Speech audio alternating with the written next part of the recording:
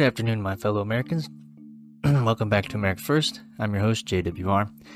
We have a few things to talk about today, but before we get into that, we have a weekly segment of Today in History. Today in History, in 1864, Ulysses S. Grant is named General of Volunteers. Now that you know that, on to the news. First, President Joe Biden considers forgiving up to $10,000 of student loan debt as a ploy to appeal to young voters. The pandemic pause on student loan repayments will expire August 31st as the president attempts to extend the freeze until the end of 2022 or by next summer. The Education Department has told loan services not to reach out to borrowers. According to Student Loan Servicing Alliance Executive Director Scott Buchanan, the White House said no decision has been made. Critics worry this plan will fuel inflation and benefit rich students at the expense of lower-income taxpayers. The Federal Reserve Bank of New York estimates student loan forgiveness will cost the nation more than $370 billion. The president's plan disproportionately would benefit people who are in the upper-income group, stated Senator Roy Blunt of Missouri. While raising concerns over Biden's proposal, the top 40% of American households hold 60% of the student loans. The bottom 40% have less than 20% of the student loans. Progressives argue $10,000 is not enough and are requesting up to $50,000 worth of debt per borrower to be forgiven. Next, the Biden administration is releasing more oil from the Strategic Petroleum Reserve after a failed effort to increase supply from Saudi Arabia. In a statement Tuesday, the White House said the Department of Energy would sell another 20 million barrels of oil from the reserves to stabilize the gas market.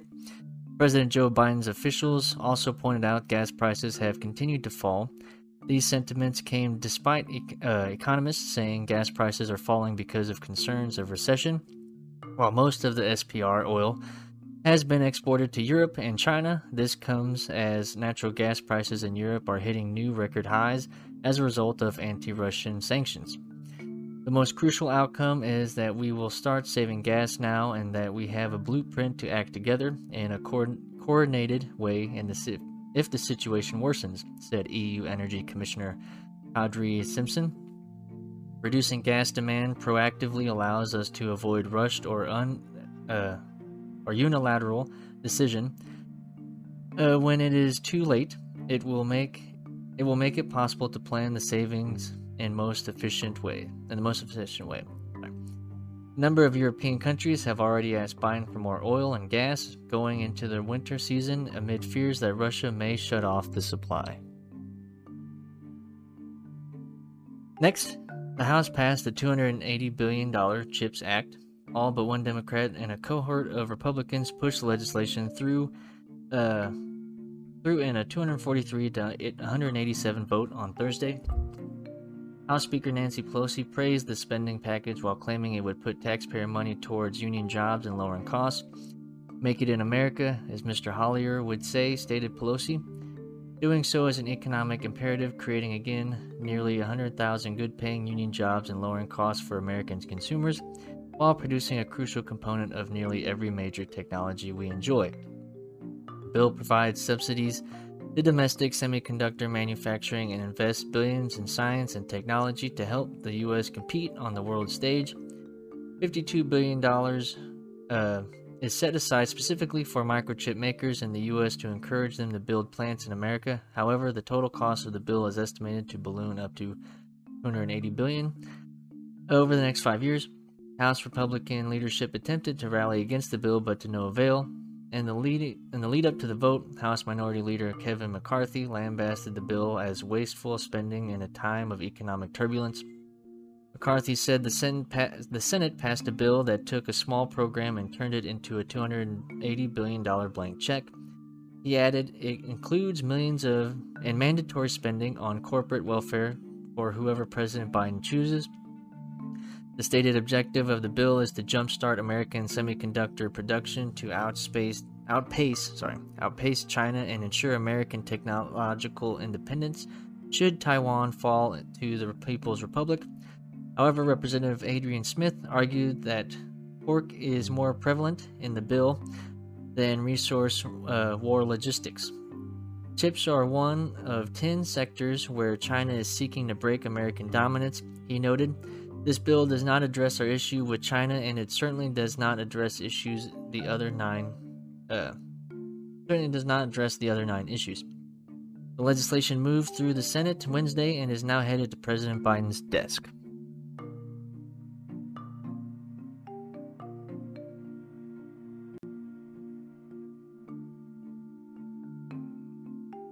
Next, the Biden administration moved to ramp up federal aid to help with local recovery efforts in Kentucky after the president issued a major disaster declaration in the state.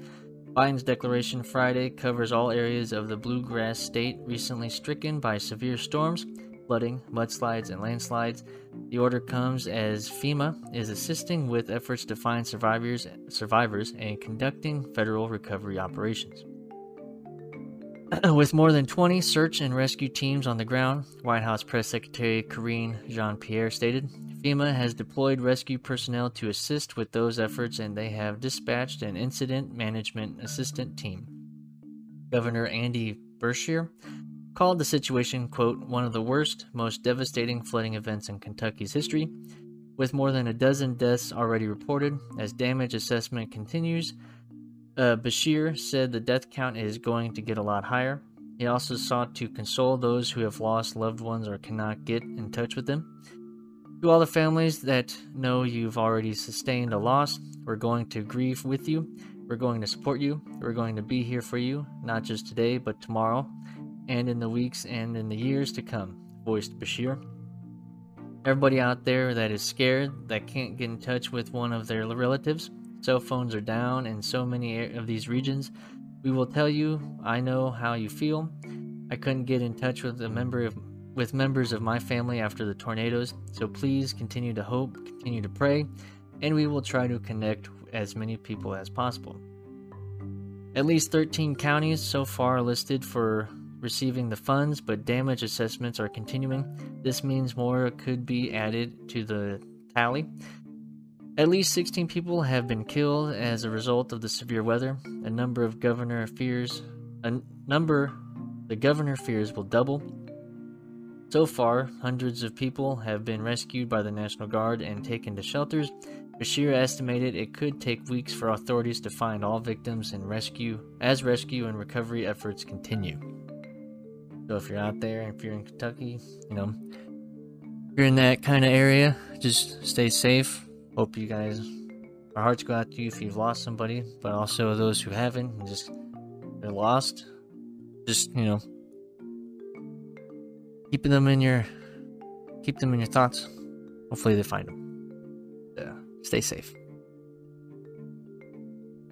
Next, a House Republican has alleged whistleblowers stated the FBI has been tampering with official records and investigations to cover up scandals created by the Biden administration.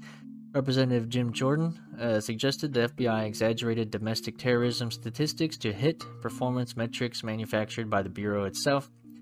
On Wednesday, Jordan wrote a letter to the agency's director sharing alleged whistleblower accounts. He said through these accounts he found that FBI officials are pressuring agents to reclassify cases as domestic violent extremism.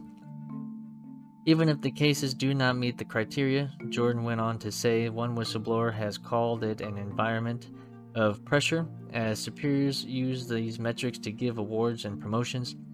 They contend the manipulation is done to satisfy the Biden administration's narrative that domestic violent extremists in America's greatest threat. One of the implicated operatives is Assistant Special Agent in Charge.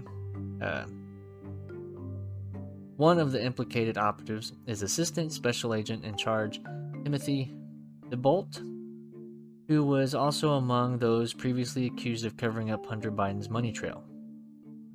On Monday, Senator Chuck Grassley accused the FBI of a widespread effort to discredit any unfavorable but legitimate information about the president's son leading up to the 2020 presidential election.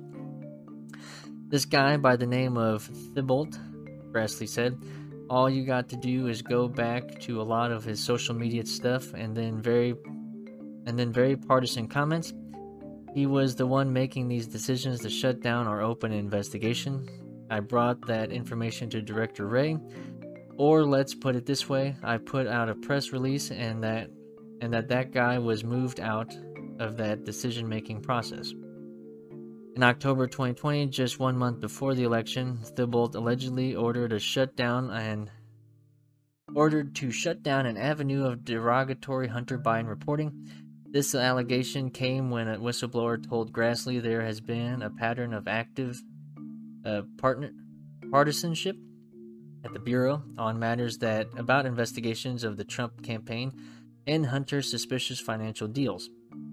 Seemingly counter GOP's investigative efforts, Grassley said that in August 2020 that he and Senator Ron Johnson were subjected to an unnecessary briefing from the FBI, which they said had been weaponized against sitting members of the Senate.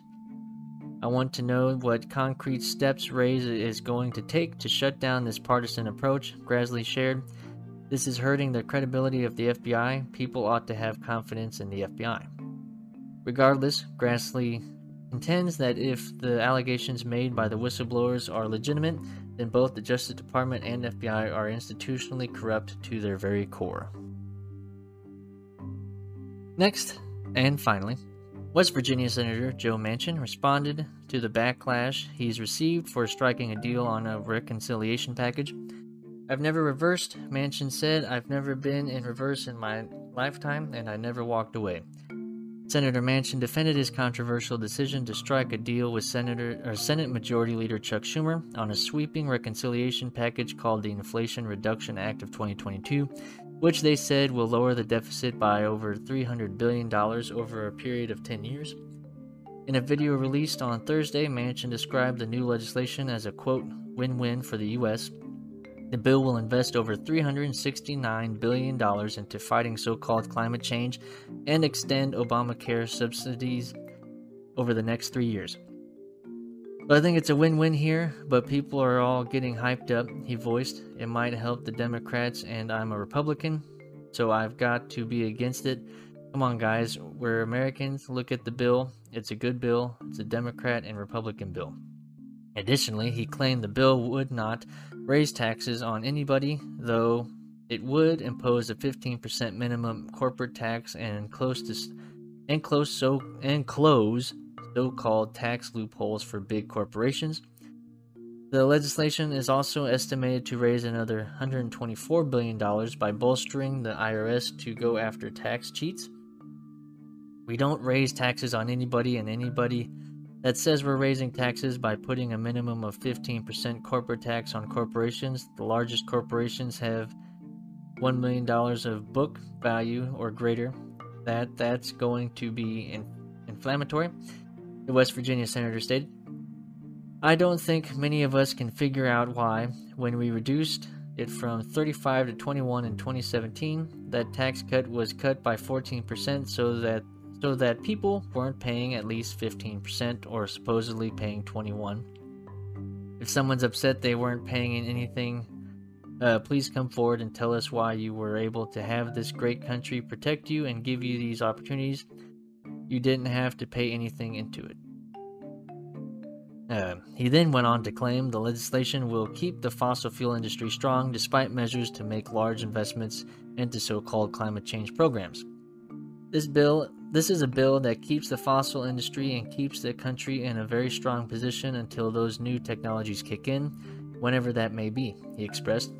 That transition will happen when whatever you have that you're using, you've got something better to replace it with and can do just as well, if not better. Cheaper prices, the market takes over. The package will be put to a vote on the Senate floor next week. We will keep you up to date on that.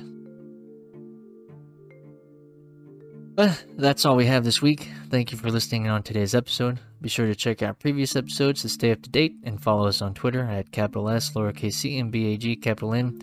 Any and all profits, including sponsor revenue and viewer-donated revenue, will be donated to the Series Fund Network for Disabled Kids. So if you do decide to donate to us, you know where your money is going. So until the next time, America, I've been your host, JWR. Remember, stay informed, stay involved, and keep America first.